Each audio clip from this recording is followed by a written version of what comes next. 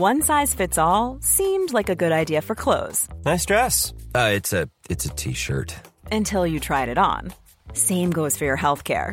That's why United Healthcare offers a variety of flexible, budget-friendly coverage for medical, vision, dental, and more. So whether you're between jobs, coming off a parent's plan, or even missed open enrollment, you can find the plan that fits you best. Find out more about United Healthcare coverage at uh1.com. That's uh1.com. Cool fact, a crocodile can't stick out its tongue. Also, you can get health insurance for a month or just under a year in some states. United Healthcare short-term insurance plans, underwritten by Golden Rule Insurance Company, offer flexible, budget-friendly coverage for you. Learn more at uh1.com. Hey, I'm Ryan Reynolds. At Mint Mobile, we like to do the opposite of what Big Wireless does. They charge you a lot, we charge you a little. So naturally, when they announced they'd be raising their prices due to inflation, we decided to deflate our prices due to not hating you. That's right. We're cutting the price of Mint Unlimited from $30 a month to just $15 a month. Give it a try at mintmobile.com/switch. $45 up front for 3 months plus taxes and fees. Promo rate for new customers for limited time. Unlimited more than 40 gigabytes per month. Slows full terms at mintmobile.com. You should celebrate yourself every day, but some days you should celebrate with jewelry. Whether you want to commemorate an unforgettable moment or just bring some added sparkle to your collection, Blue Nile can offer you expert guidance and a wide assortment of jewelry of the highest quality at the best price. Go to BlueNile.com today and experience the ease and convenience of shopping Blue Nile, the original online jeweler since 1999. That's BlueNile.com. BlueNile.com. Millions of people have lost weight with personalized plans from Noom. Like Evan, who can't stand salads and still lost 50 pounds. Salads generally for most people are the easy button, right? For me, that wasn't an option. I never really was a salad guy. That's just not who I am. But Noom worked for me. Get your personalized plan today at Noom.com. Real Noom user compensated to provide their story. In 4 weeks, the typical Noom user can expect to lose 1 to 2 pounds per week. Individual results may vary. Hi, I'm Daniel, founder of Pretty Litter. Did you know cats tend to hide symptoms of sickness and pain? I learned this the hard way after losing my cat, Gingy. So I created Pretty Litter, a health monitoring litter that helps detect early signs of illness by changing colors, saving you money and potentially your cat's life. Pretty Litter is veterinarian developed, and it's the easiest way to keep tabs on your fur baby's health right at home. Go to prettylitter.com and use code ACAST for 20% off your first order and a free cat toy. Terms and conditions apply. See site for details. The following is a presentation of the Force Center podcast feed.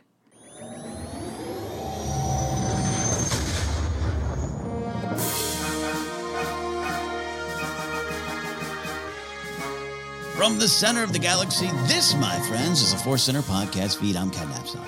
And I'm Joseph Scrimshaw, and today we have on our plate of Star Wars deliciousness some news and some cues. News and cues and talks of food. That's what we do around these parts. Yes, we do. Gonna get into some great questions as well, and more. Before we do that, hey, you know what we do here. We want to remind you that today's podcast is brought to you by Audible. Get a free audiobook download and a 30-day free trial at audibletrial.com/forcecenter. Over 180,000 titles to choose from for your iPhone, Android, Kindle, or MP3 player. A little bit later, as always, we'll have our Force Center recommends an audiobook we think you, yes, you, should try out on us. But that's not all. No, we have another offer. Inside Editions is a publisher of a ton of great Star Wars books and other pop culture books. In fact, I saw a gift for my wife advertised and realized, hey, that's on Inside Editions. You know what I'm going to do? Use this discount. They are offering 35% off across their website if you use this special link, insideeditions.com/discount/FC35. This week, we are recommending the Inside Editions book, Jedi Artifacts. It's a fold-out book that has, exactly as the title describes, a bunch of Jedi artifacts, some timelines. I used to do a show on the Force Center podcast feed called Star Wars Counseling. I'm using this book as Star Wars Counseling. If there's too much discourse and things get a little heated, I've been opening up this and just looking at those artifacts, and they make me so happy about Star Wars. So if you want to have that experience, you can use the link insideeditions.com/discount/FC35. I was going to say, man, I love enjoying Star Wars, so I'm going to dump some artifacts out of my deck. Are you you flipped this thing open, right? I absolutely have. Yeah, I have it right here in the studio, and It's just one of those fun little Star Wars books that you just look at it on your shelf and you don't even need to open it. You're like, yeah, Star Wars, man. It's cool. It's cool. Lightsabers, Jedi, good intentions. Come on. Yeah. Good intentions. Well, like Joseph said, use that link, insideeditions.com/discount/FC35. And you can check out the Jedi Artifacts as well. We also like to talk about Star Wars and life adventures. And, sometimes I have such a quiet, relaxing weekend. It seems boring and I have no adventures. But so, Joseph, hopefully you went wild this weekend. I went wild by going to a public park and a bookstore, which did feel wild. I've been in a lot, got a lot going on professionally, personally, lots of stuff. It's such a busy and exciting time for Star Wars between Boba Fett and High Republic. So there's always a lot going on. And yesterday on Sunday, as we record on Monday, my wife and I are like, we both need to get out of the house. So we went to this wonderful park garden institution, Huntington Gardens in the general Los Angeles area in Pasadena. And then there's a used bookstore that I wanted to go check out. So we did that all masked and everything. And I found a couple of fun Star Wars books, Ken. One I did not pick up, but I was like, is this some weird knockoff? Because there was a picture of the Falcon on it. And then there was a word, I can't remember what word, and then it said Yan Solo with a Y. It's like, what else? Like, it's a French edition of a Star Wars book. So I took a picture of that one, but I didn't pick it up. What I did pick up, Ken, is there's this weird little volume that I know physically existed, but I had never myself seen in a store. Came out, I believe, in early 2016. And it's like Aliens of the Galaxy, and it's Force Awakens tie-in. And it's where that story that always pops up on Wikipedia research of Sadan Athano in the Lost Treasure of Count Dooku. And it's got a Constable Zuvio story that introduces his cousins. That's right. He's got the two cousins, yes. Yeah, it's this one little random book. It says volume 1. I don't know if there were more volumes. It pops up on Amazon all the time, where Amazon's like, "Do you want to buy this for your Kindle?" And I don't read books on electronic devices. It's just I like physically having them and smelling them and whatnot. Yeah. So I was delighted to see that physical book at this used bookstore. So I grabbed that. Yeah, see, there you go. You can always find Star Wars somewhere. Yeah. It's everywhere, and it's absolutely beautiful. My other Star Wars adventure, Ken, was a fun book adventure where the Taschen book, that great Star Wars Archives, the prequel edition, it came up on social media because I follow the author, who always shares interesting and insightful things, saying, hey, it's on discount. Instead of $200, it's $100. Ooh. And I clicked through right away, and it was like, short time while supplies last. And I was like, my wife's working from home today. I shouldn't just hit the button. I should check. So I walked into the other room, and it's like, so there's this Star Wars book. It's very expensive. And she's like, oh, you mean that Taschen one? I just saw the ad for it, and I was going to tell you. You should buy that. Perfect. But, so that very large book is on its way. Oh, beautiful. We'll have to dive through that here on the show. I think the bigger question, other than the monetary commitment that it takes to purchase that book, is the size of the book and the storage options that you'll need to discuss. Yeah. I'm really thinking that we need a new coffee table. As Bail Organa would say, now is the time. Yep. Now is the time. Yes. If you need a new coffee table, now is the time, says also Obi-Wan. Yes. To Tian Madan. Yes, that's true. Sorry. If you have a better bookcase, now is the time. So it is. Is what I meant. Man, I'm excited for you. I am just up to Revenge of the Sith on that book, so taking my time, page by page. Yeah, just really letting it soak in, huh? Yeah. It's great. Paul Duncan, wonderful job. It's two of my favorite things that I own in Star Wars. I could just live in them all day. And they're so big, you can just crawl into them. Well, I can't wait to have that arrive, hopefully on the same day that my Razor Crest arrives, and I will simply just have no physical space left in my home. Yes. Oh, God. Yes. Yeah, I know, right? So anyway, those are my Star Wars adventures. I am very curious about your relaxing weekend and how Star Wars became a part of your relaxing weekend. Well, it was... You and I live that kind of professional life, Joseph. We're pretty much always working 7 days a week. And Sometimes it's fine. And I am work. Work is me. I have no problem with that. But other times you just want to kick back. And so I made a run out. I was donating some books to a library, the Chatsworth branch, the Los Angeles County Library. My friend Chris, a listener to the show, we sometimes read his questions, is Carbon Swap. Chris is a librarian, former stand-up comic with me. And so I went out there. So we caught up. We actually went to a park as well. We went to a Del Taco because we both love Del Taco, and they, no inside dining. So we were out having a picnic in this windy part of the valley. But I swung by my comic shop and got all my comics. And so I was like, you know what? I just really need to buckle down and not let these Star Wars ones linger. So I'm trying to get through them. And I've admitted before, I've been pretty direct about it in our Discord where, the comics last couple of years, especially the Marvel mainline stuff, I haven't connected with it as much. It hasn't been my favorite Star Wars stuff. Not that there's not great things in them, and the Rise of Kylo Ren stuff. We love that here. So I say that, but I also want to make sure if I connect with something, that I want to share that. And I really, really enjoyed them. 4 issues, and I forget. I know it's a shorter run series. So Trail of Shadows, which is the High Republic little sub-series from Daniel Jose Older, and David Wachter is the man drawing all that wonderful stuff there. And it is... It's just been fun. I've really enjoyed the series. This follows Jedi Emmerich and a kind of a private investigator, Cian, and she's also plays music. She's a singer, all this stuff, and it's just been a lot of fun, and it's been something different, very well written. And it runs along this, the fallen star actually runs up to it and picks up from one of the big deaths. I'm trying to keep some spoilers out of it. Yeah. Anyways, all that to say, not just the adventure and the plot and what's going in it. I just really had a fun read. And as I said, sometimes the comics, it's not because they're bad. I struggle to connect with them. I feel as though it's a chore. Sometimes I got a stack of 10. I got to get through them and I'm just flipping pages. And this one, I actually read the first 2 and I was like, oh, I got 3 and 4 right here. I'm going to keep reading. And I finished those 4. So I want to shout out that series, the High Republic Trail of Shadows comic. Oh, that's great. I'm really looking forward to that. I've heard nothing but good things. I generally try to wait until it's all collected. So I think one more issue, then there should be a whole volume and I'll buy it. But yeah, everything I've heard about it, that it's got these great noir aesthetic to it, noir ideas.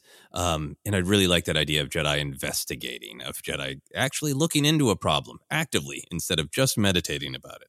Yes.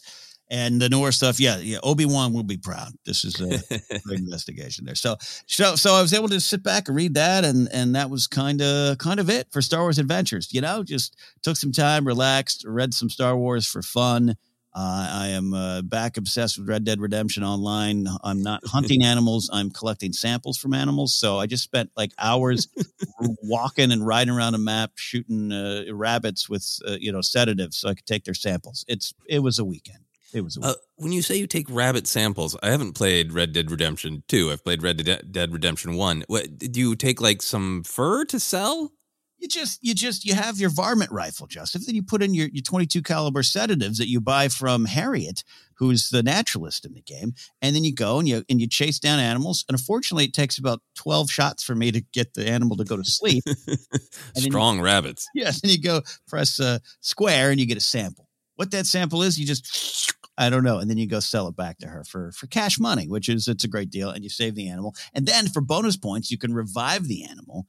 And the animal, wakes back up. And so I always have to do that. And now sometimes it's, wild boar and coyotes and stuff. So it's not just the rabbits. So you have to sometimes revive, like I've revived some wolves that have attacked me, and you have to revive and run. Revive and run. But I just can't, I'm just like, this is why I love, Ray and the Vexus. Like I just, Ray and even BB-8. Like I just love, like, hey, you got to show some compassion to your other beings out there. So it's, and then occasionally you get in a shootout. But, other than that, the game's been relaxing. That is great. And I think you just predicted what might be the follow-up to Jedi Fallen Order. Yes. Revive and run. That is the way of the Force. Did you feel bad about slicing animals with your lightsaber? Now you can just tap them and then revive them. Get an ambiguous sample. I love those ambiguous moments in video games. You got a sample. Not going to tell you what it is. Not going to tell you at all. So from the high plains of Red Dead Redemption all the way to this galaxy, we're going to go to some Star Wars news and stick with video games. Catching up to some news last week, Electronic Arts, EA to you and me, and Lucasfilm Limited to you and me announced new games in development with Respawn Entertainment. Now, up top, this sounds like I'm making some bad joke. I am so sometimes disheartened and confused by video game news, Joseph, because I don't know what companies are good or not. I don't mean that cynically, or I just am like, I want to research it, but Respawn going strong and holding steady. So let's all get excited for this.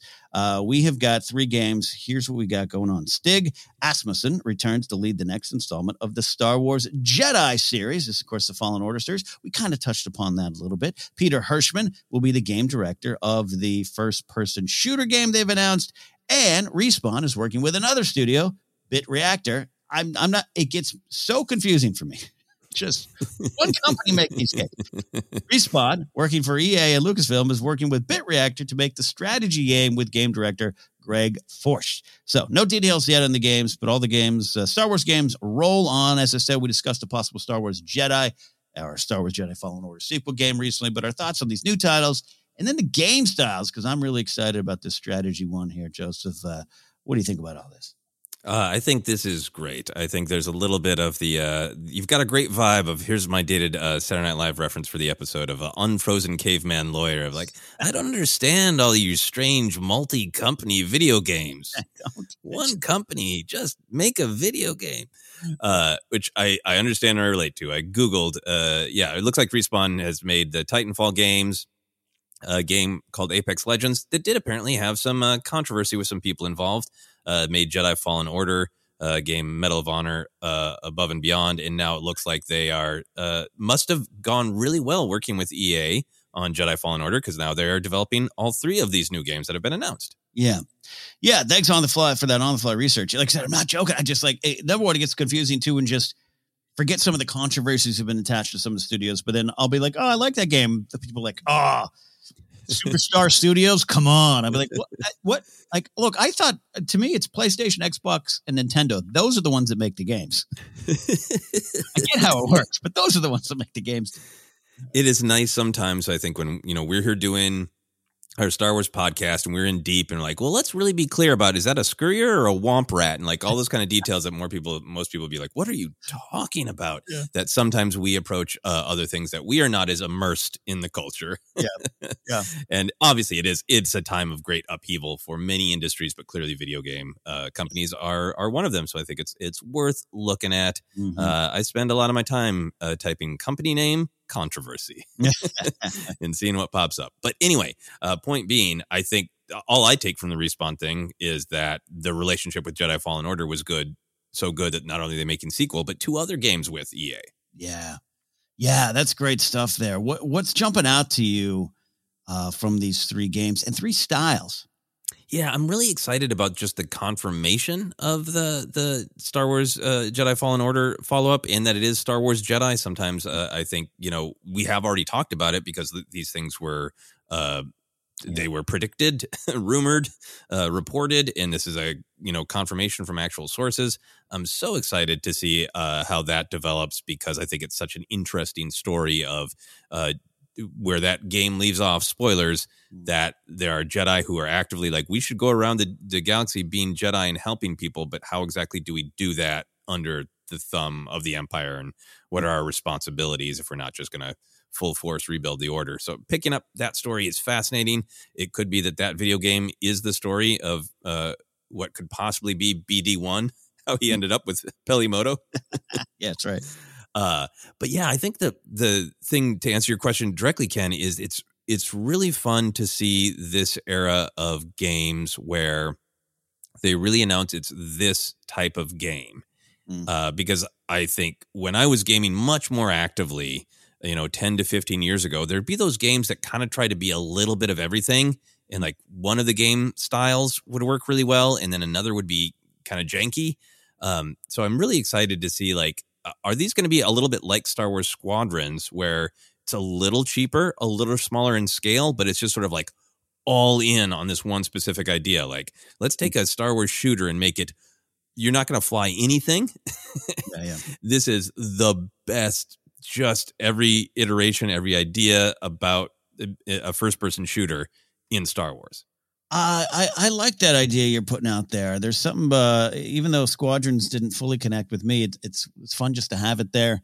And because it was priced to go a little lower, it's a little less of a commitment too. If I don't play it, I don't feel bad.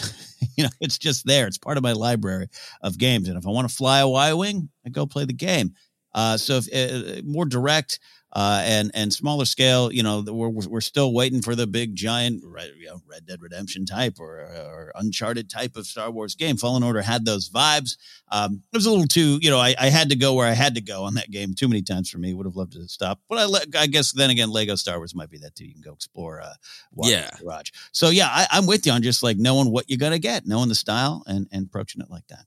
Yeah, and if I don't need everything to be epic. Like, I love wandering in video games, but it does take a huge amount of time. So for me, and I think just with the amount of content in general from every form of entertainment, I wonder if we're in a world where it's like, hey, it's $40, it's 12 levels.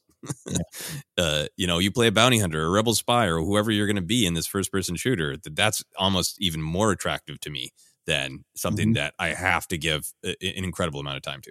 Yeah. Quit your job and leave your family, sit at home for 19 straight days playing Star Wars. Yeah, not possible. So I'm on board for that. Strategy game. I love this idea. There's been a lot of different kind of strategy games in the past, and I honestly didn't play them as much as I thought I would, because I was a big fan of like Age of Empires, Command and Conquer in the 90s. Oh my gosh, I used to play that so much, especially Command and Conquer 2. So I've always loved kind of Star Wars games like that. And if I could get one in big, giant video game form, I'm in. If it's a weekend or my life, I'm in. Yeah, and I should always caveat, I have a borderline video game problem. So once I get all in, it's hard for me to pull away, which is part of the reason I like I can play for this long and I have completed it. Hooray. The strategy game, though, I'm really with you. I would love, on a console, a galactic battle type thing. What do you want out of a strategy game? I want to be able to control down to like some of the minute details, like really feel like I'm in control of a Star Wars battle. And again, there may have been samples in the past of this being successfully done. I didn't play them as much. Was it Galactic Empire or Empire War? Something, one of those Galaxy War. I can't remember. That's the point. I can't remember. So yeah, where I just really feel like I'm super in control of my personnel, what I want to do. Down to, I always make reference to that Commodore 64 NASA game where you have to launch up to the space stations, like 1986. You had to hire and fire the correct scientists for your project. Like, that's the kind of control, because jokes aside, I'm addicted to MLB The Show, not because I love playing baseball video games, because I love baseball, but like I love managing the contracts of these players. Like, I'm down to that level. So that kind of pulls me in. If I could have that control, truly build your army to go defend the galaxy. So you want, like, just for argument's sake, it's set in the Clone Wars, and like you want to say, like, okay, well, clearly there's a separatist push on Megiddo. I want to send specifically Plo Koon, and I need his robes to be purple today. Yes, I need Plo Koon to go. I need to choose my clone commander. I mean, if you choose a Jedi, you'd probably get his commander or his troops, right? But yeah, and mix and match. All right. Today it's Quinlan Vos heading over there with Luminara Unduli, and maybe I can convince Rex to join this. But like, yes, that's exactly what I'm talking about. And you're committing like this percentage to ground, this percentage to air, that kind of thing. I mean, you're pitching a game I want now. And I know your longstanding and very good idea that of a kind of a management game for like pod racing, right? I mean, if this doesn't happen in my lifetime, what's the point? Yeah, I think I'm really intrigued by the galactic battle thing because I've so enjoyed on our rewatch of Clone Wars for the Clone Wars report show that we do, tracking what they actually say about the actual strategy in the galaxy, how that really starts with, we're trying to control the outer rim, and then it just kind of sprawls everywhere. That would be really, really fun. To play the Republic and have the game be, you can't win, but have fun. I would enjoy that very much. Do you have any desires for the first person shooter? One of the things I thought was really fascinating about that is the the game director of that, Peter Hirschman, being someone who has used to be with LucasArts and worked on those original Battlefront games, saying he's had this idea for a long time. Yeah. Does that excite you? Does that make you think it's going to be a specific style of game? Yeah, it does. And a bummer that Battlefront 3 or something more can come out. I love that series, and I know you do as well. A lot of people do. But yeah, I would like that. As long as, for me, when I hear first-person shooter, I just go, please let me switch to third-person view. Please let me switch to third person. I cannot do literal first-person shooters. They make me dizzy, confused, and I die. I can't do it. I do think it's a lifetime of playing sports games where, for the most part, you see your player on the field that you're controlling. So that's my first thing, Joseph. Just please let me take it out of first person. But yeah, something that's fun and a little bit more mission oriented would be great, because Battlefront, just getting all your figures on the table and playing and shooting and lightsabers, and it's you got Padme fighting General Grievous or General Grievous fighting Rey. It's all there. But like I would love if it had some, I don't want to say point to it, but you know what I mean? Like it's objectives, mission, and you are part of this team on the ground, winning a battle, and it's a little more slower pace. The battle royale, everything's happening at once feel of Battlefront is very fun, but sometimes it's monotonous. But also, I just kind of have fun while I just kind of, my mind goes elsewhere and I'm relaxing. Right, it's almost a Zen state of pew pew pew. But if I can be a little bit more engaged, but from that ground level, I think I'd be into that. Yeah, I mean, I totally understand the zen of just spending a peaceful afternoon up in a Kashyyyk tree trying to snipe General Grievous from afar. I understand just the absolute beauty of that. It's a day in the park, the Del Taco Park. But yeah, I think part of it, I know games have evolved massively, but a huge part of my video game love it is that first-person shooter, all the various James Bond games I played, GoldenEye, BioShock. Like I do just I kind of want to have that classic experience of absolutely first person. Here's my hand. I hit a button to reload and my hand goes down, comes back up with a different blaster. And I somehow have 18 blasters magically strapped to one tiny belt, and I'm going down a corridor and I got to duck behind this. And I kind of just want that classic experience. And I'm just so curious about Era. If he said this is a story he's had in mind since the early 2000s when he was originally working on the original Battlefronts, does that speak to being set in the prequel era or the original trilogy era? I kind of feel like, I know a lot of people would love a Mando game, but just a general, you play a new bounty hunter, that'd be fun. Yeah, there's something about it makes me think that it's more with the clones or something like that. But he could in the early 2000s, he could have been excited about the Battle of Endor too. But yeah, your idea of a specific character or player or whatnot and attach it to the bounty hunter world, that'd be fun too. If it's a little bit of a first person / strategy of how you're going to take this person into custody. Yeah, it's going to be called Star Wars Warm or Cold. Yes. That's exactly what it's going to be. Yes, yeah, that's great stuff there. And as far as the Jedi.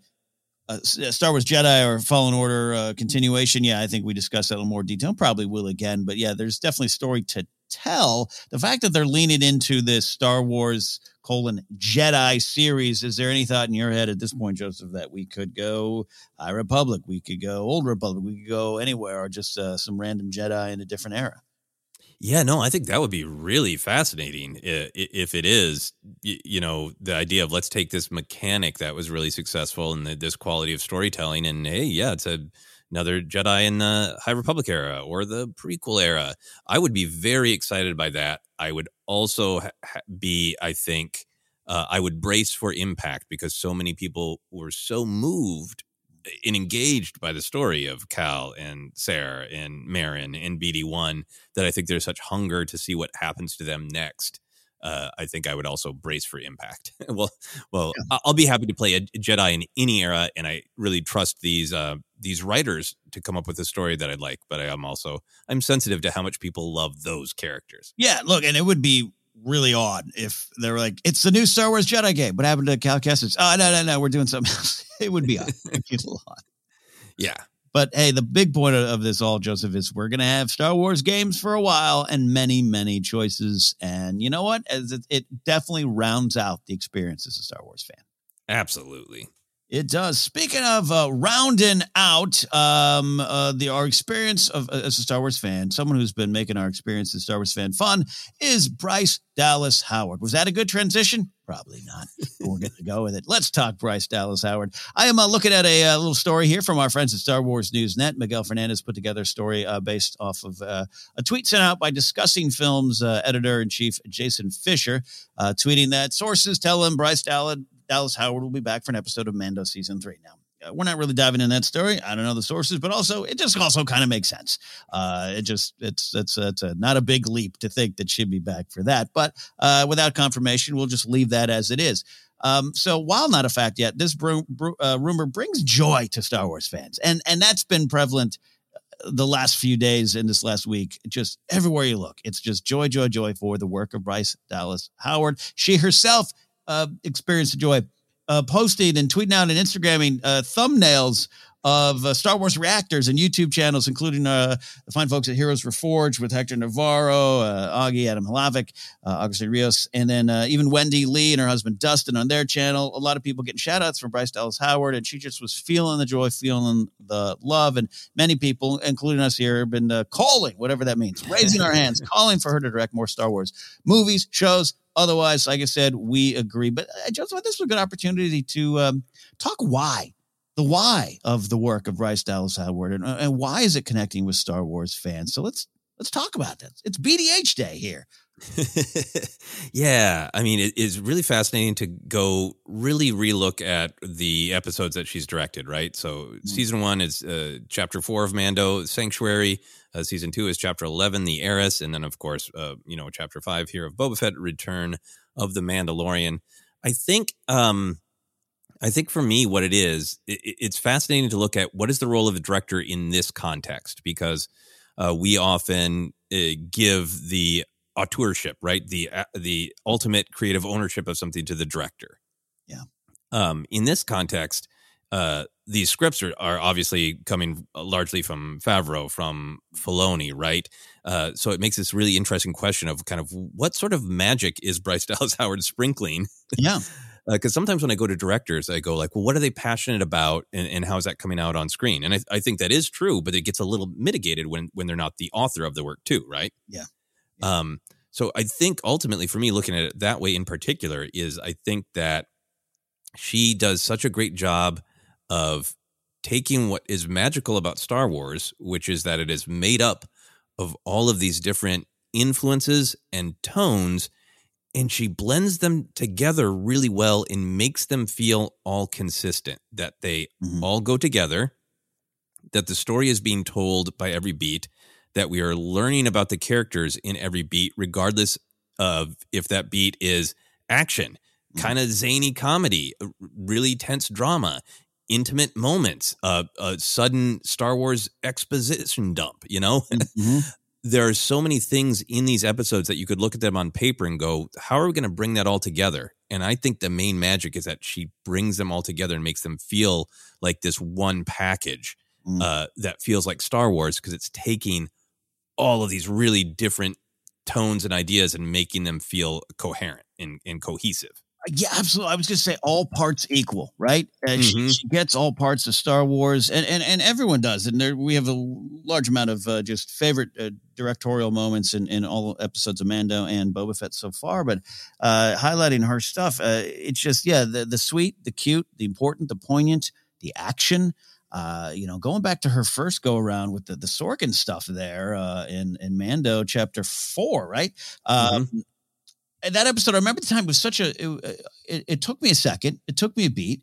The tonal shift, there was a little tonal shift from the rest of Mando, I thought, but I think on retrospect, it not as much. It just had different music to start, right? We were fishing, we were in a village, and there was some comedy at work and play. But then I think of that sequence of that ATSD, which, a lot of the marketing, toy marketing going into Mando featured that stuff, because Raiders and that Walker was just like, it was big. And for her to turn that into a Jurassic World call out, like, and just pulling from her own influences and interests, and as well as, again, like you said, working from the scripts, but her saying, I wanted to shoot this like a dinosaur chasing them. I wanted to, this is going this past week. The N1 Starfighter is shot like a car picture.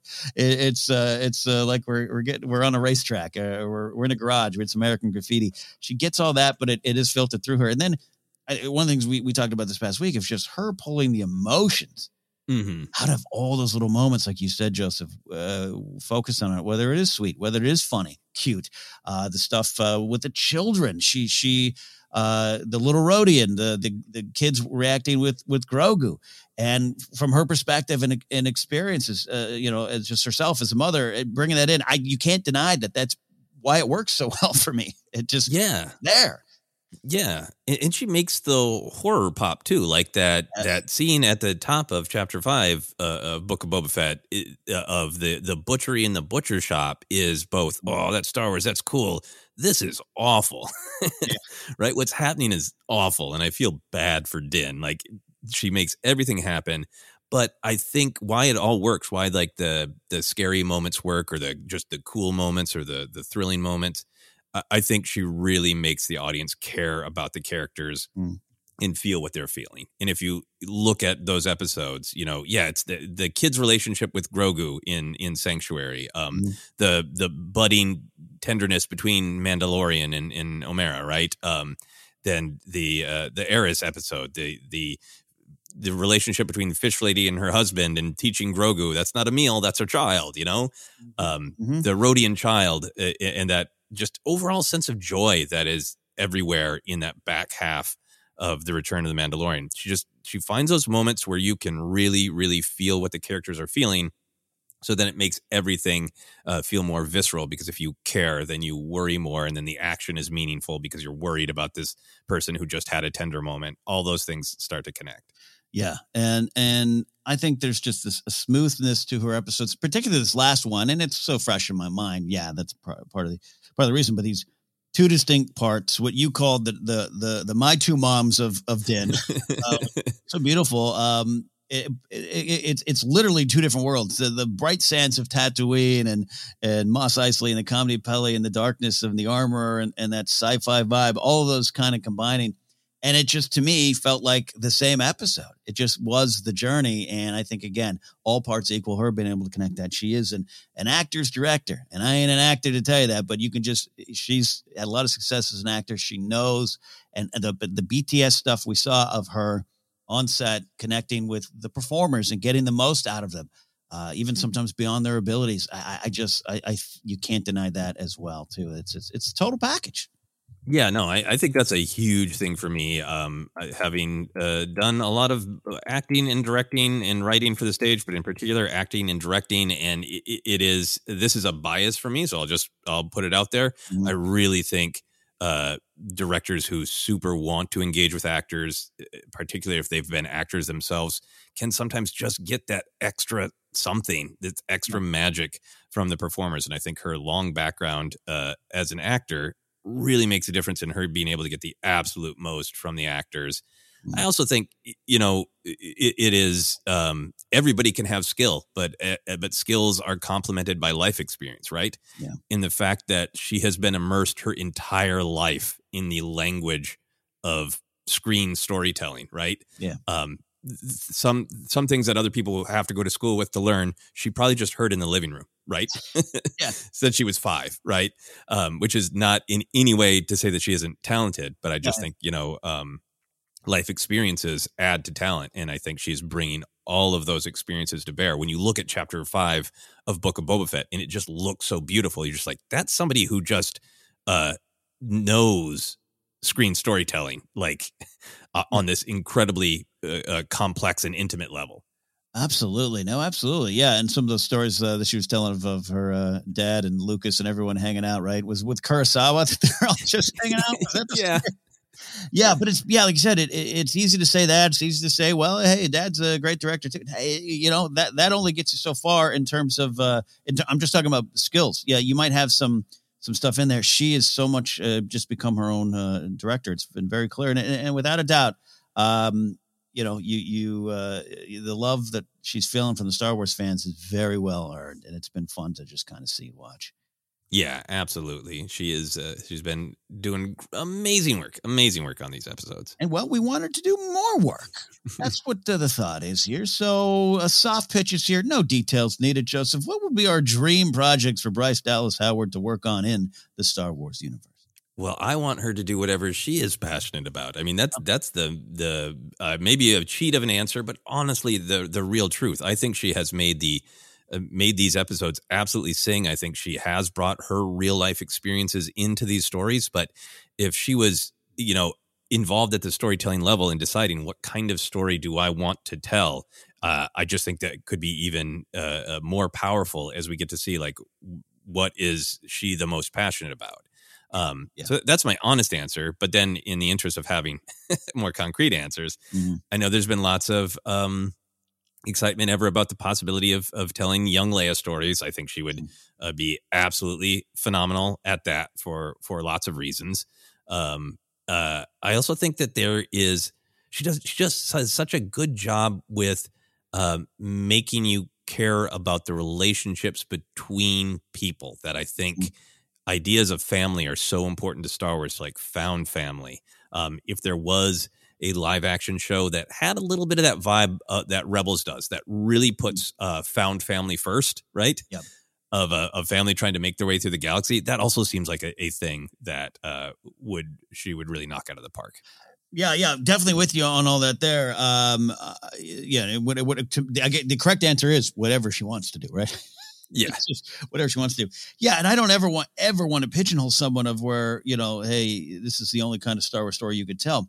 But we have had such at times a lack of mother in Star Wars, and what you're talking about with the family stuff. I don't need just Bryce Dallas Howard. You get the mom stories. That's not right, and it's not what I mean. But it's been lacking at times in Star Wars. So Leia with Breha Organa, those kind of moments on a bigger, grander mythic scale. If she was going to movie series or something where some of the mechanics of the story are a little different, I would be into that as well. For instance, in terms of time period, I heard of, hey, maybe she should be the one to pick up the Solo mantle. Yeah, absolutely. Great. Again, cool. If she says yes and wants to do it, I'm on board. But that's something I'd be interested to see her do, that kind of stuff. And I think you're right. The found family, the family in Star Wars, that'd be great. Yeah, I really appreciate what you're saying of this idea of the mother could use some more focus on screen, and she's great at that. But that's also, why I want to lead with whatever she wants, because if she's like, you know what, I want Dengar to wander the galaxy just having a hard time, she'd direct that really well too. It is about what she's passionate about. Yeah. Dengar alone in a bar. That's what fade in. You got it there. Well, we'll see. And right now, if that becomes official that it's Mando's season 3 is her next go around, we will celebrate that and let you all know. So here's to you, Bryce Dallas Howard. Everyone's excited about what you do and what you continue to do in the Star Wars galaxy. That's a look at Star Wars news for now. We're going to take a quick break in a moment. Before we do, we have an audiobook to recommend to you. Joseph, what do you got? Yeah, we are continuing to recommend The Fallen Star by Claudia Gray. It is the latest High Republic adventure, a new book coming out very, very soon. I believe the day that we are releasing this recording, there'll be a new one out. But for now, check out Fallen Star by Claudia Gray, and then check out our big review. Check it out. Download your free audiobook today by going to audibletrial.com/ForceCenter. Again, that's audibletrial.com/ForceCenter for your free audiobook. All right, quick break on the side of your questions here on Force Center.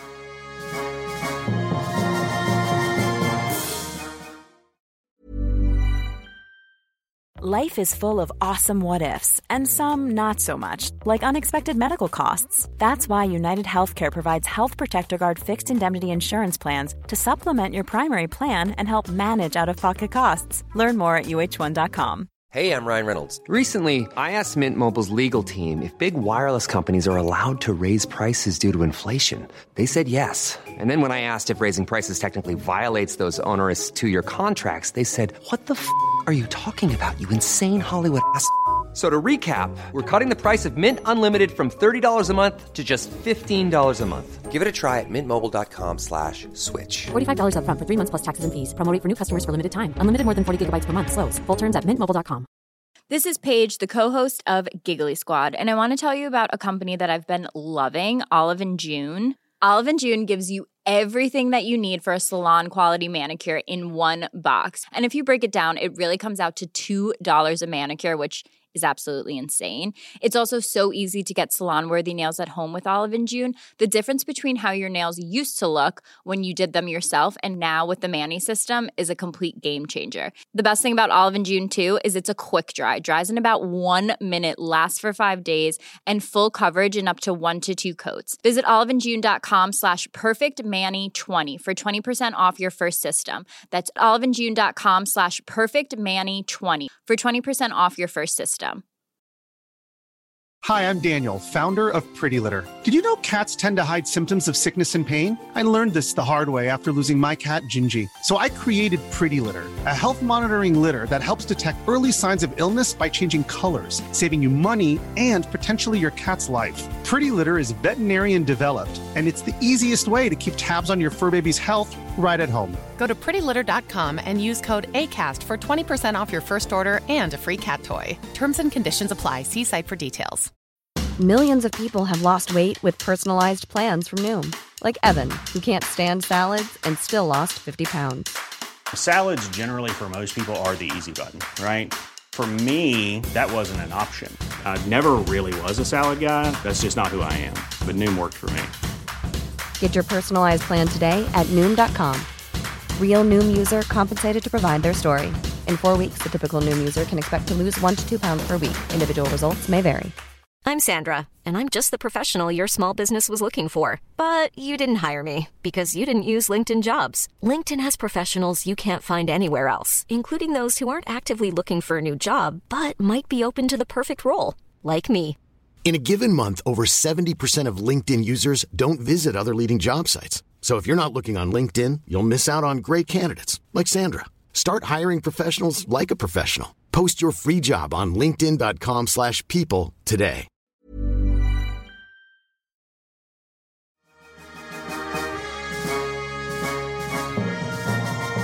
Welcome back to Force Center, episode 396 in an ongoing series looking at Star Wars.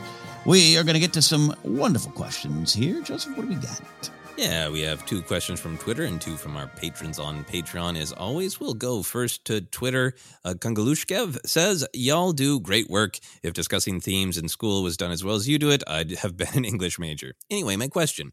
Do you think Star Wars will still be around or discussed 100 years from now? Thanks.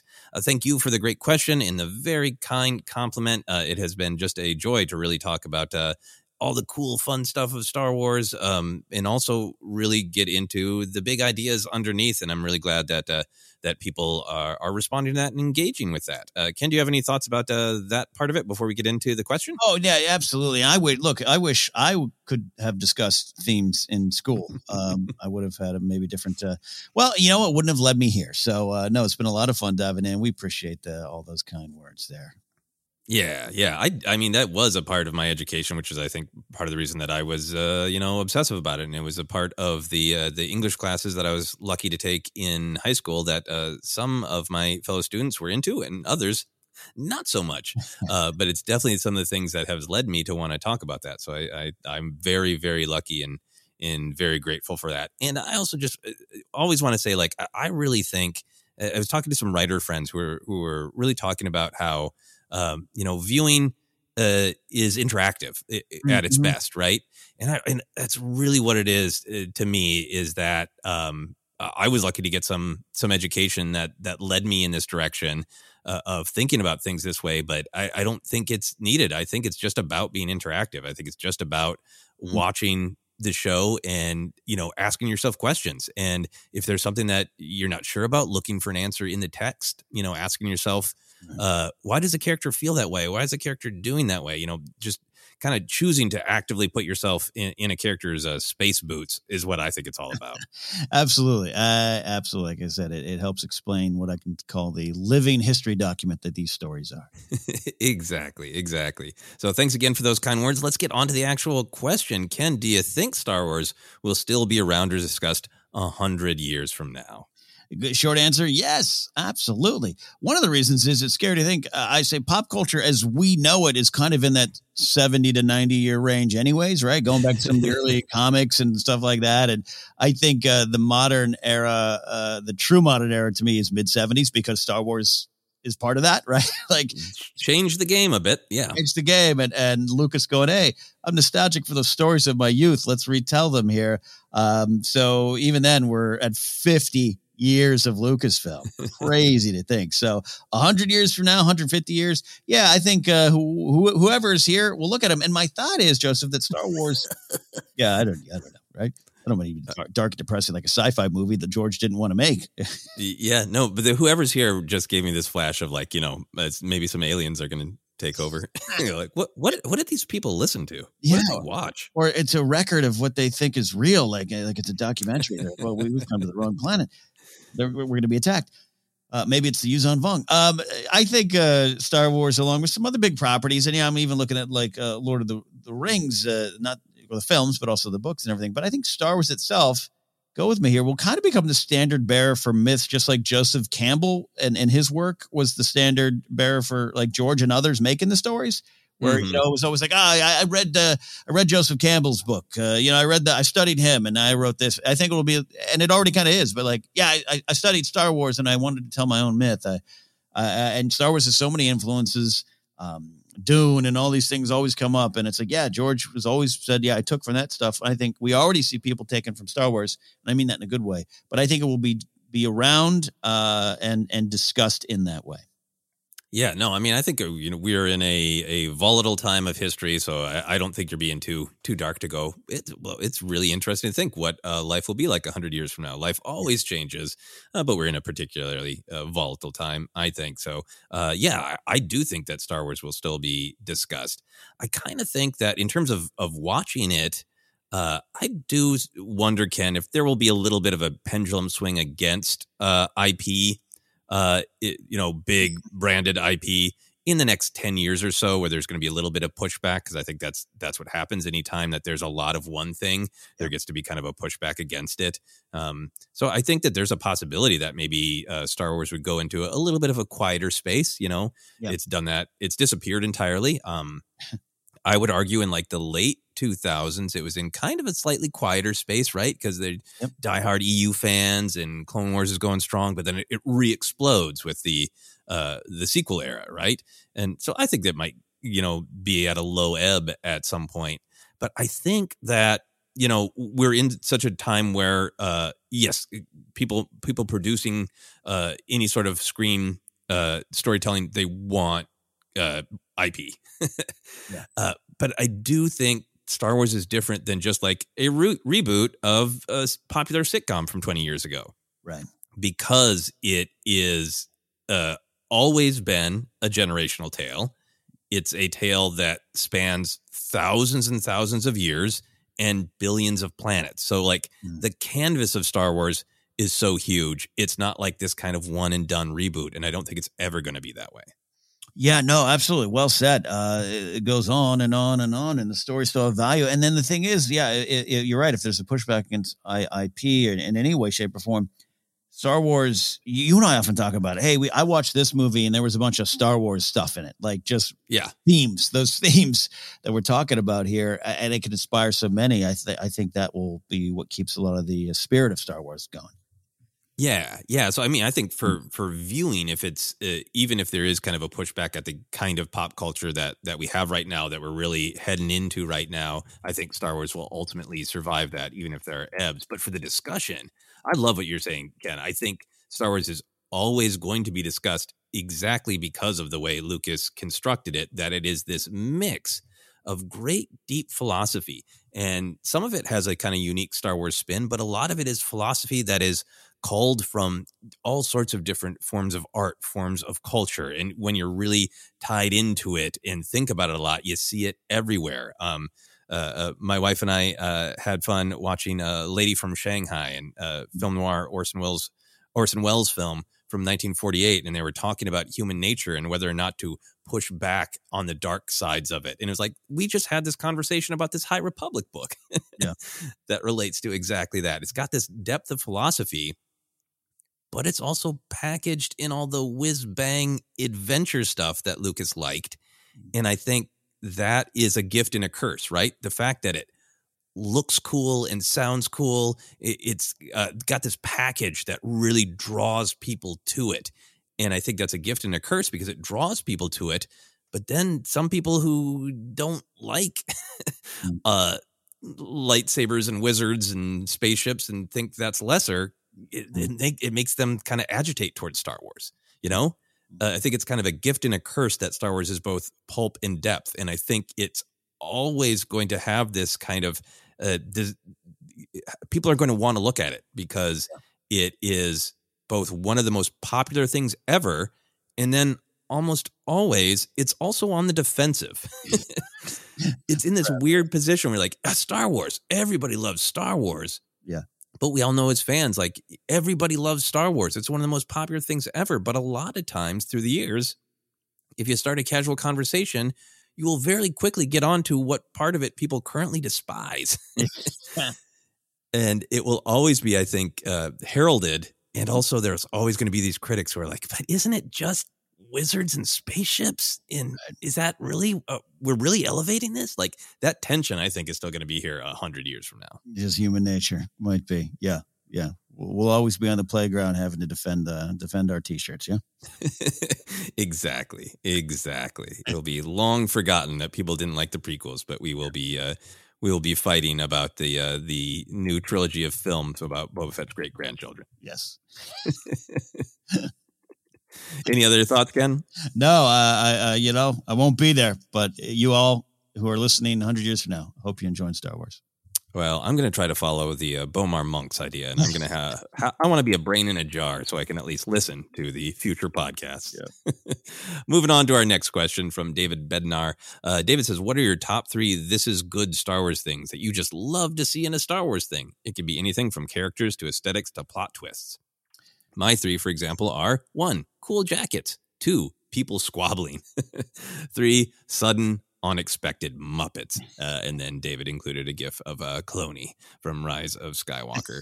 So Ken, this could be 8 podcasts, right? But to entertain this question, what are your 3 things? Yeah, and I cheated. Here we go. Number 1, I will say, and it is very vague, right? Very just general, but sound effects. I don't, to the genius of Ben Burt and Matthew Wood and all that have come after, the seismic charges, but go back to that Wookiee growling, the Falcon taking off, a lightsaber, the hiss of the lightsaber, all those things we love. Anytime there's a new sound or a reworking of an old one, or you hear that thing, seismic charges, every time it pops up, it's like, ooh. But even hearing, I remember Star Wars Rebels, that first episode, and the speeder bikes go by, and they're different versions of speeder bikes, but they definitely sound like the ones on Endor, and that just kind of makes you go, oh yeah, this is Star Wars. So I'm going to start there. Oh, that's very good. Okay, that's your number 1? It's my yes. Well, I guess I didn't exactly rank these. I just kind of dumped them all on the table, but yes, that's my first one. Yeah. Okay. Well, tell you what. Why don't you go through your whole list and then I'll go through mine. Okay. Next on the list is capes. Got to have a good cape. From Vader to Krennic. Krennic's the big one for me because Lando, maybe the king of capes. Kira, maybe now we call her the queen of capes. But I look at the Krennic, this middle management guy, grumpy, dastardly. But I look at his outfit, I'm like, oh man, that's a great outfit. I love that outfit. So you got to have a good cape in space. That's right. Like if you walked into a party, you would assume like he's the one throwing it because of that cape. Yeah, exactly. So when a character shows up and they have a cool cape, they are Star Wars. And then this one, I will say I tried to, when I looked at David's list of people squabbling, I was like, yeah, that's pretty funny. That's kind of there too. And I was like, do I have a version of that? And I was thinking of like inspirational moments or when the music swells, and, John Williams could be the answer for a lot of things about Star Wars. But I went through people smiling at people. There's a lot of moments where it's our heroes And it's a little smile, whether it's sad, like Cassian and Jin, smiling as they're going up that elevator, a little tiny moment of just say, hey, it's here. Or, Han giving one of his, hey, it's me kind of smiles. Even Luke in R2 when he's on the Falcon in Last Jedi, and he kind of smiles and gives him a wry smile when R2 cheats. There's just a lot of that all the way through. Oh, yeah. Obi-Wan smiling at Luke right before he lets Vader cut him apart.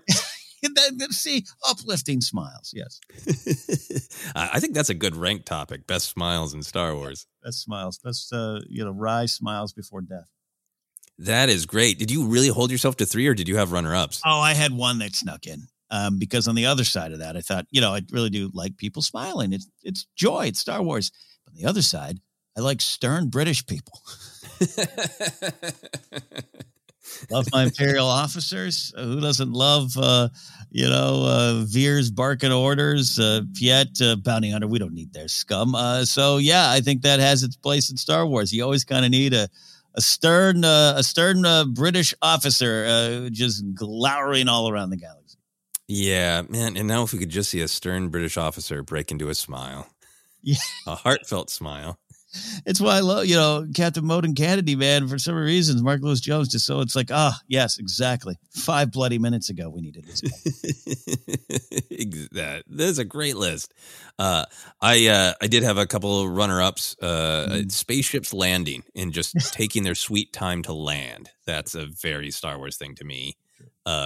Cool armor is another one. I think if just the kind of exotic space armor, everything from, Praetorian Guards to Boba Fett to stormtroopers to snowtroopers, cool armor. Right. Found family. That's a big one.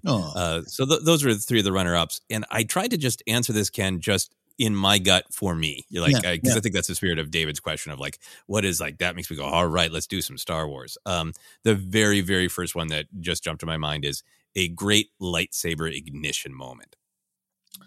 Oh, yeah. About 10 just popped in my brain at once. Yeah. Right. Because most of the times, like in Clone Wars, where, hey, we're in the era where there's a lot of Jedi, like sometimes it's like, it's Tuesday. And so 8 lightsabers just ignited. Every once in a while, it's like that. But so many moments in Star Wars are about that. Oh, here it comes. Right. Luke in Return of the Jedi is one of the big ones for me, right? Of grabbing that saber and that little look of satisfaction as it ignites.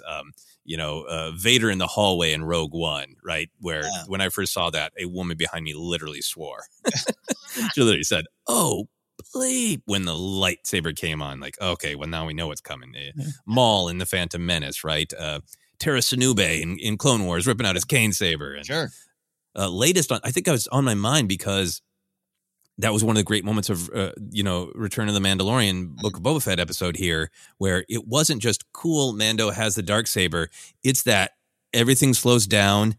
The lightsaber ignition moments are often everything else about the character stops moving. So it's only the blade moving. And then the character springs into action, right? It's this like very rhythmic beat. And it was there with Mando. Yep. Yeah, so that's a big one for me. Another one is just on the emotional level. Smile was great. I went with a triumph of the light side. I think heroes often win, but one of the things that's always going to make it feel like Star Wars to me is that it is a triumph of working together, or even though it's difficult, choosing the path of empathy and kindness, and just a triumph where not only did the heroes win, but they won in the way that they want to fight, right? Like I think we've talked so much about the Kenobi Maul duel in Rebels, where Kenobi has to fight to defend Luke, but there's nothing but really empathy in it, right? And the way he holds Maul. Luke projecting to Crate and knowing like, I need to be seen as a hero. I need to save everybody. But I don't need to raise a lightsaber to Kylo. It's not going to do anything for anybody, Leia reaching out to Ben, especially just after, Ben saying, I can never go back to her, right?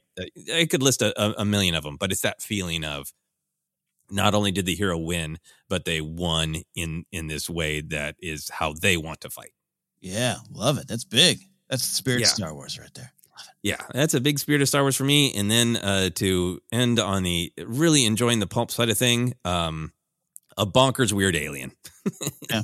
Okay. You can see aliens lots of places. If this was my Star Trek list, this would be aliens with odd, foreheads and bridges of their nose.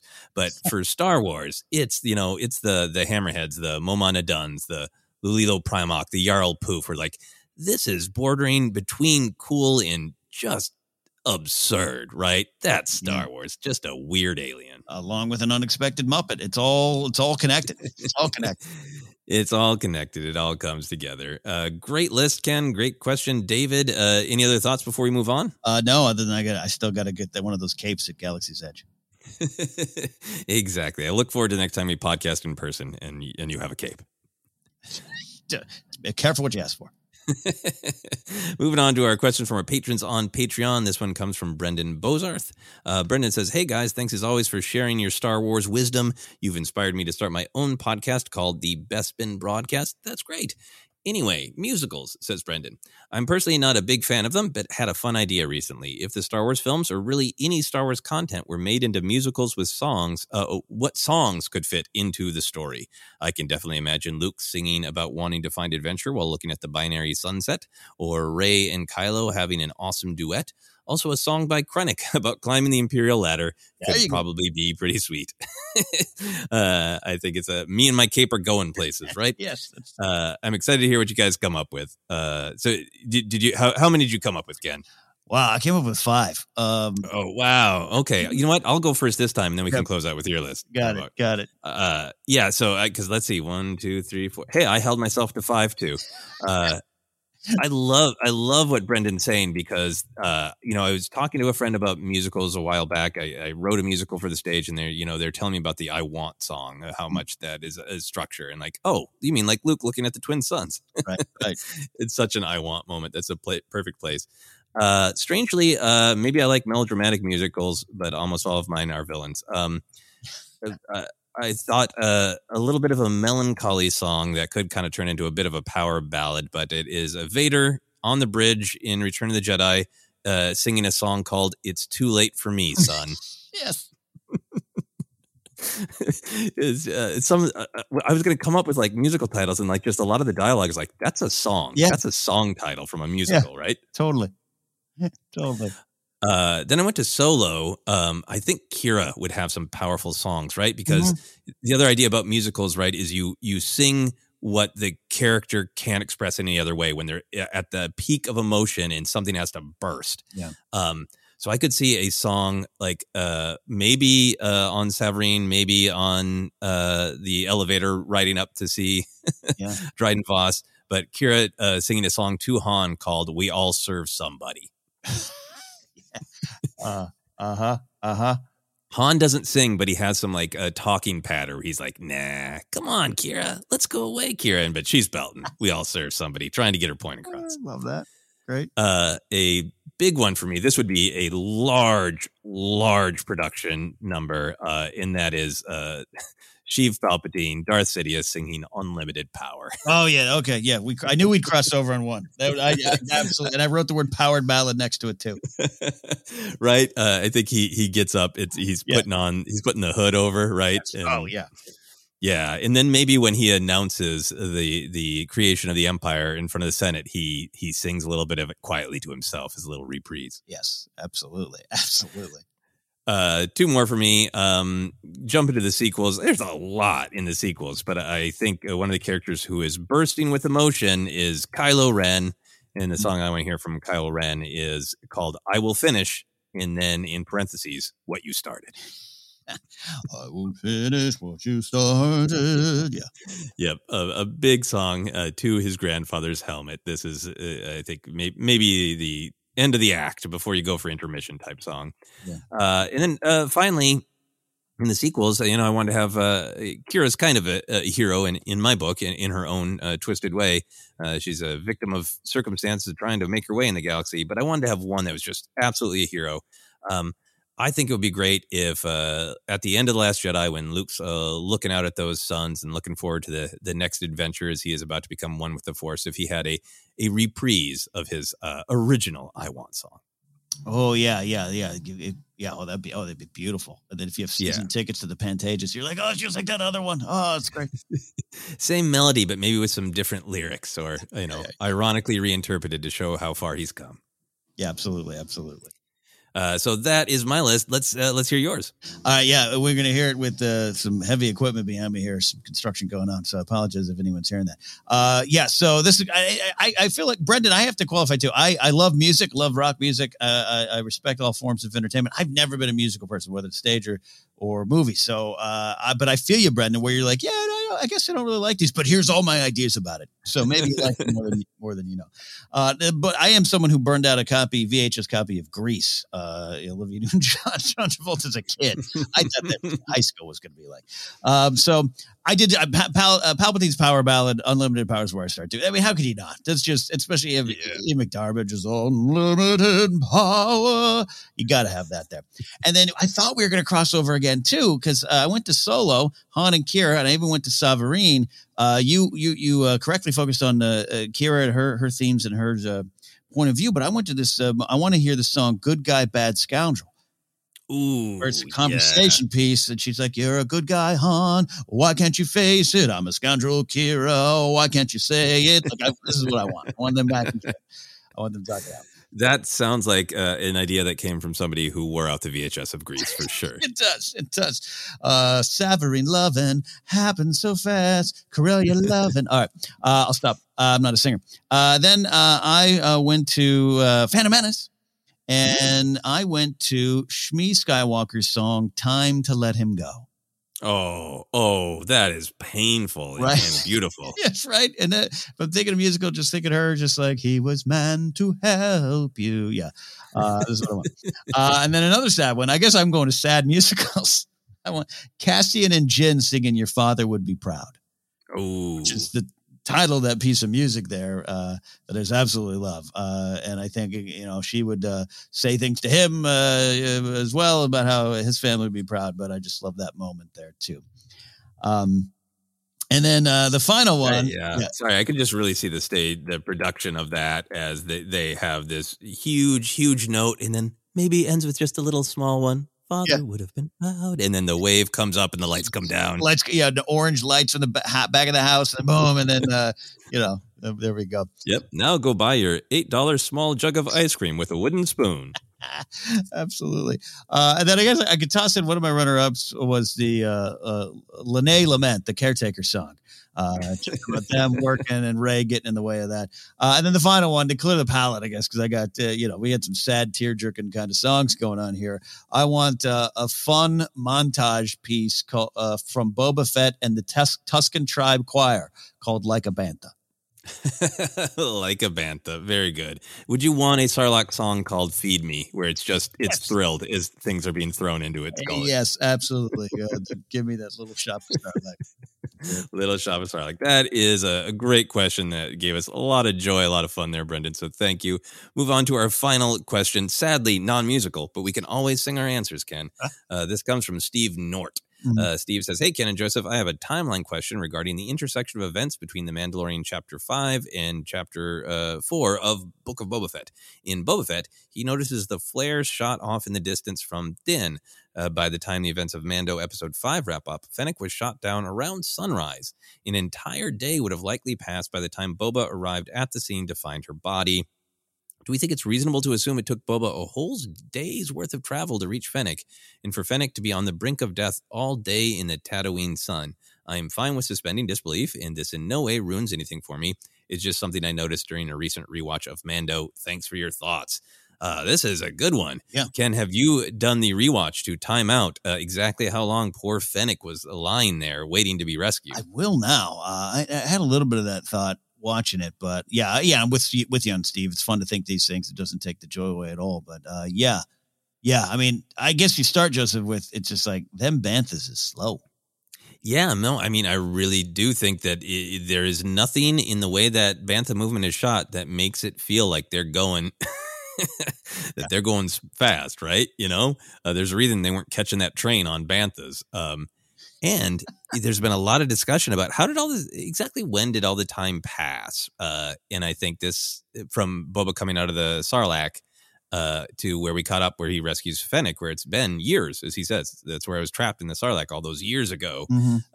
This might explain where the years went. Like, if every time Boba's like, well, I'm going to go into town and check on something. I'm going to go over to Jabba's palace. If it took him a couple days each time, it starts to explain where the years went.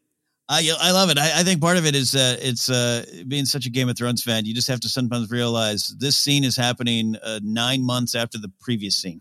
Like a lot of time happens, a lot of different places. So I'm with you, Steve, on that one there. Yeah, I just think it took time, and I think Fennec was gone, dead, and in a way to me. So all more reason to celebrate the wretched and fate sometimes shining on him.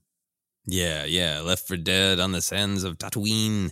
I mean, and I think this time I rewatched it briefly because I hadn't watched some of those beats, and that was a really fun reason to. So thank you for that, Steve. But yeah, I think it tracks pretty much that Fennec is shot at sunrise, and even in that Mando episode, it's night again when Boba comes to her. So yeah, I think either it took Boba a day, or there's always this possibility that Boba had a whole other adventure on the way that we don't know about. Like, he would have been there in 20 minutes, but some other exciting adventure that we'll read a book about sometime happened. Yeah, absolutely. He went and purchased Leia's dress from the Ewoks. He left planet. Yeah. Wow. Wow. Like, I'm going to go check these out, but bumped into something. Fascinating stuff. And then for me, I think I do have a little bit of headcanon that, Fennec's got looks like some good armor. So I think for me, that's my headcanon about why she was able to live as long as she did, not only until Boba found her, but then Boba taking her to the parlor. Yeah, little protective systems in there. Who knows? Yeah. I mean, obviously, things didn't go great for Fennec's organs, but she did live for quite some time. I know she's got some great mechanical artwork in her now. She sure does. Why cover it up? It's beautiful. Great scene in that mod parlor, in my opinion. Any other thoughts on this question? No, I love it. Love it. And just, love that we can climb into the stories. And Star Wars always has those little shadows of story that you need to roam around in. Yeah, absolutely. And Star Wars timelines and exactly how long it takes to get from point A to point B that's going to be a whole field of study 100 years from now. Yeah. Those are our questions, Ken. Those are our questions. And that is our episode. A lot of fun hanging out with all of you here today. If you want to connect with us, ask your own questions when we post a tweet looking for questions. You can do so by following us on Twitter at ForceCenterPod. We are on Instagram and YouTube as well. Facebook page is Force Center Podcast. We can be found on a lot of spots, including Acast, iHeartRadio, Apple Podcasts, Google Podcasts, Stitcher, and more. Merch is available at tpublic.com/user/Force Center. Currently have a show running exclusively on the Companion. Check out the Companion app, sign up, and get our show, Databank Dive. You can support us directly at patreon.com/Force Center. If you want to find me, you found me. I'm here in Force Center, but you can go to KenNapzok.com or follow me on Instagram, Twitter, and the like at KenNapzok. We also like to highlight things that are charities, causes, things that are important to us right now. I'm still highlighting the fine folks at St. Baldrick's Foundation at stbaldricks.org. This is a not-for-profit organization with the aim of raising funds to help find cures for children with cancer. And my friend Jeff Saunders, podcaster, a great guy, and a nurse at a children's cancer hospital, does work with them, and they've got a big head shaving charity drive coming up. You can support his or just anyone under the St. Baldrick's banner by going to stbaldricks.org. That's great. There you go. Joseph, you. Yeah, you can find me Twitter, Instagram, TikTok is at Joseph Scrimshaw, and you can check out all my other comedy adventures on my website, josephscrimshaw.com. I would like to highlight the group Illuminative. Here's what the group has to say about themselves. Created and led by Native peoples, Illuminative is a new nonprofit initiative designed to increase the visibility of and challenge the negative narrative about Native nations and peoples in American society. Some of their projects include creating opportunities for Native creators in TV and film, ending the use of Native cultures, mascots, and sports, Native storytelling projects, and a bunch more stuff. So if you're interested in finding out more, donating, getting involved, you can go to illuminatives.org. Great stuff. Wonderful choice there, Joseph. And what a fun episode. I am going to go sing with Kira, Han, Shmi, and the Banthas. So for Joseph, for all of you listening, thank you. We'll see you next time here on Force Center.